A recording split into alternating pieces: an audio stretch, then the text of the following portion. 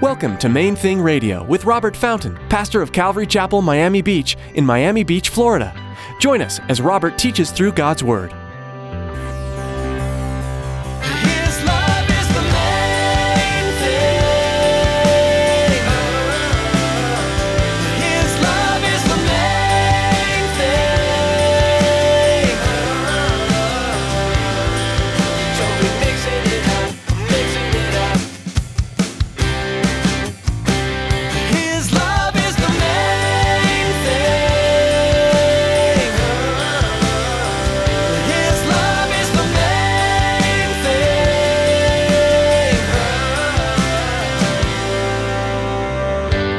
So many people who believe that he exists.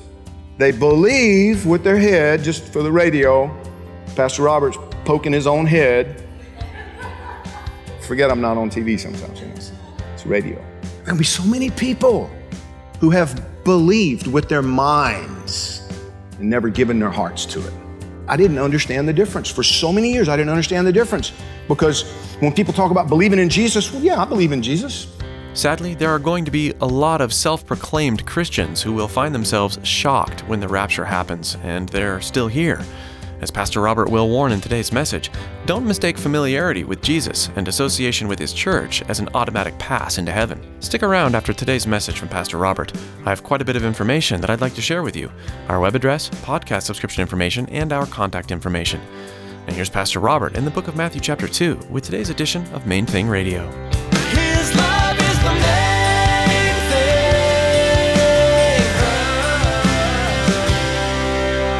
The people of Jerusalem were freaked out. They were troubled. Why? Because they didn't know. You mean Messiah has come? And we didn't even know? Well, yeah, that's what it means.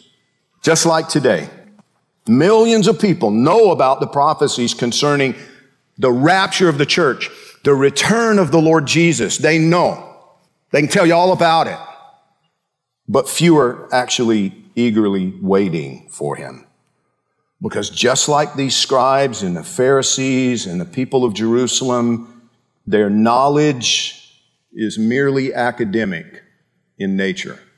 They've read the Bible, maybe they even believe it to be true, but their hearts haven't been impacted by Jesus. It's not personal.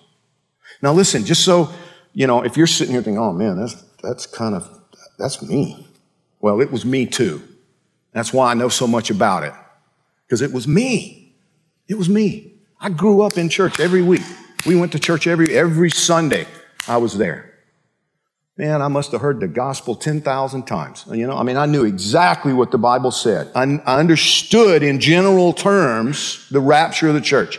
One day, Jesus is coming for us. People are going to disappear. If you know the Lord, you're going to be taken out of here. And people are going to be making up stories about what happened, because they're not going to want to believe that the Bible is actually true and Jesus actually came and rescued his church, those who loved him. People are going to be in denial. There are going to be a lot of people in church that Sunday morning after the rapture in total denial. Couldn't have been the rapture, because just look around. Church is full. I'm just saying.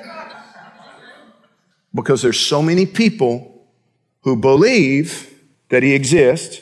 They believe with their head, just for the radio, Pastor Robert's poking his own head. Forget I'm not on TV sometimes, it's radio. There are going to be so many people who have believed with their minds and never given their hearts to it. I didn't understand the difference. For so many years, I didn't understand the difference. Because when people talk about believing in Jesus, well, yeah, I believe in Jesus. I have no problem. 2,000 years ago, there was this baby born in Bethlehem. They put him in a feed trough, little manger. He grew up, did miracles. He was the Son of God. They crucified him.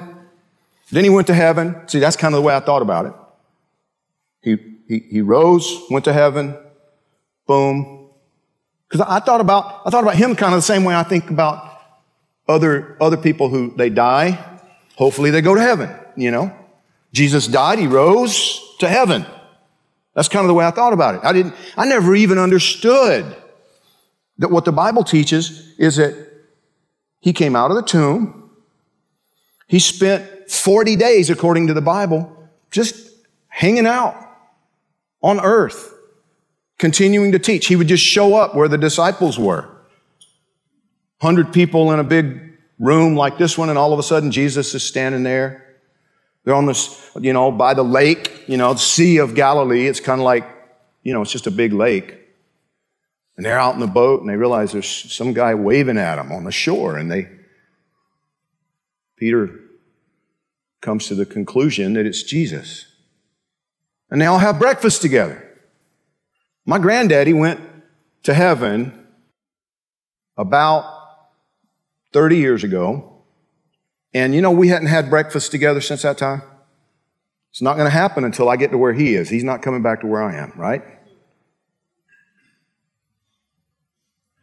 But Jesus spent time on earth fellowshipping, giving them more teaching and greater understanding because they hadn't understood either. But this all became very personal for me one day when I was 24 years old and actually had an encounter with the Lord Jesus.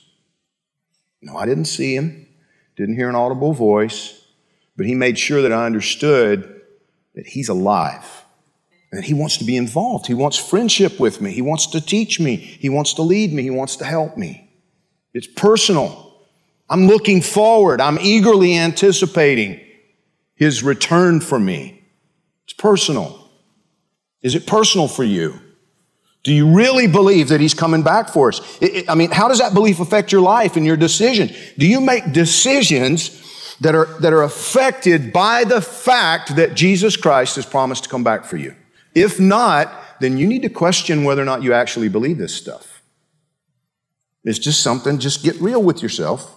These wise men were watching for the sign of his coming. How do we know? Well, because they quickly took action when they saw his star. They were watching for it, they recognized it, and they took action when they saw it.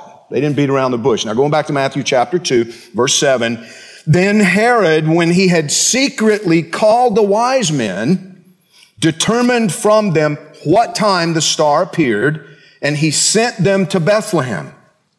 He's being sneaky. He sent them to Bethlehem and said, go and search carefully for the young child, not a baby anymore. When you have found him, bring back word to me that I may come and worship him also. Snake.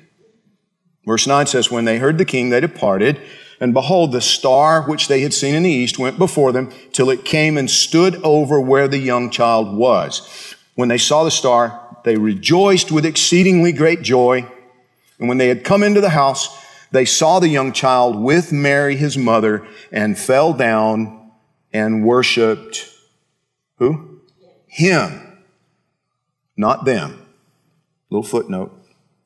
And when they had opened their treasures, they presented gifts to him.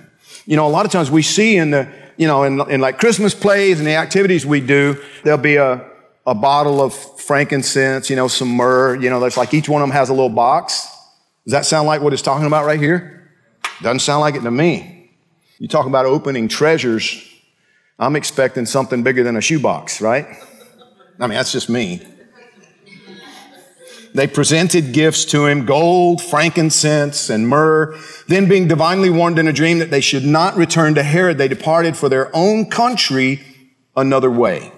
So they had bought the lie from Herod until God warned them in a dream what he was really up to. So they went back to their own country by a route that avoided Jerusalem. Verse 13, now when they departed, behold, an angel of the Lord appeared to Joseph in a dream, saying, arise, take the young child and his mother, flee to Egypt, and stay there until I bring you word. For Herod will seek the young child to destroy him. When he arose, he took the young child and his mother by night and departed for Egypt and was there until the death of Herod, that it might be fulfilled, which was spoken by the Lord through the prophet, saying, out of Egypt I called my son. Okay, so stop right there for a minute. See, so now the Lord guides them by the star. Now it's just not they see the star and go to Jerusalem. Now God actually supernaturally uses that star. That star was positioned by God over the child to guide them to young Jesus and Joseph and Mary. And so they bring their gifts, and as I said, by now he's not an infant any longer. He's referred to as a young child. Some time has passed. He's a toddler maybe, who knows? And as we said, Herod had no intention of worshiping the Messiah. He just wanted to hold on to his throne. He intended to kill the kid. That was the objective. His love is the main thing.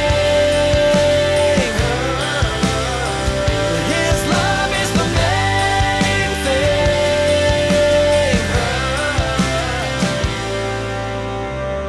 thing. You've been listening to Main Thing Radio with Pastor Robert Fountain. During this season that's filled with uncertainty, we know that one thing is unchanged. God is in control. We encourage you to take time daily to spend in the Word, in prayer. As with many churches across our nation, Calvary Miami Beach is holding church online. We'd love for you to join us. Go to calvarymiamibeach.org to connect to our Sunday virtual service, and be sure to visit and subscribe to our YouTube channel for more messages. We also know how essential prayer is during this time, and we want you to know we're already praying for you. Is there anything specific we can be lifting up to the Lord? Please let us know through our prayer request form at calvarymiamibeach.org. Would you do the same for us? Please keep Pastor Robert and our church staff in your prayers, as well as our nation's leaders and those affected by this virus. Thank you for praying, and if you feel led to support Main Thing Radio financially during this time, we would be grateful. You can donate online at calvarymiamibeach.org. That's all for today. Thanks for tuning in to Main Thing Radio.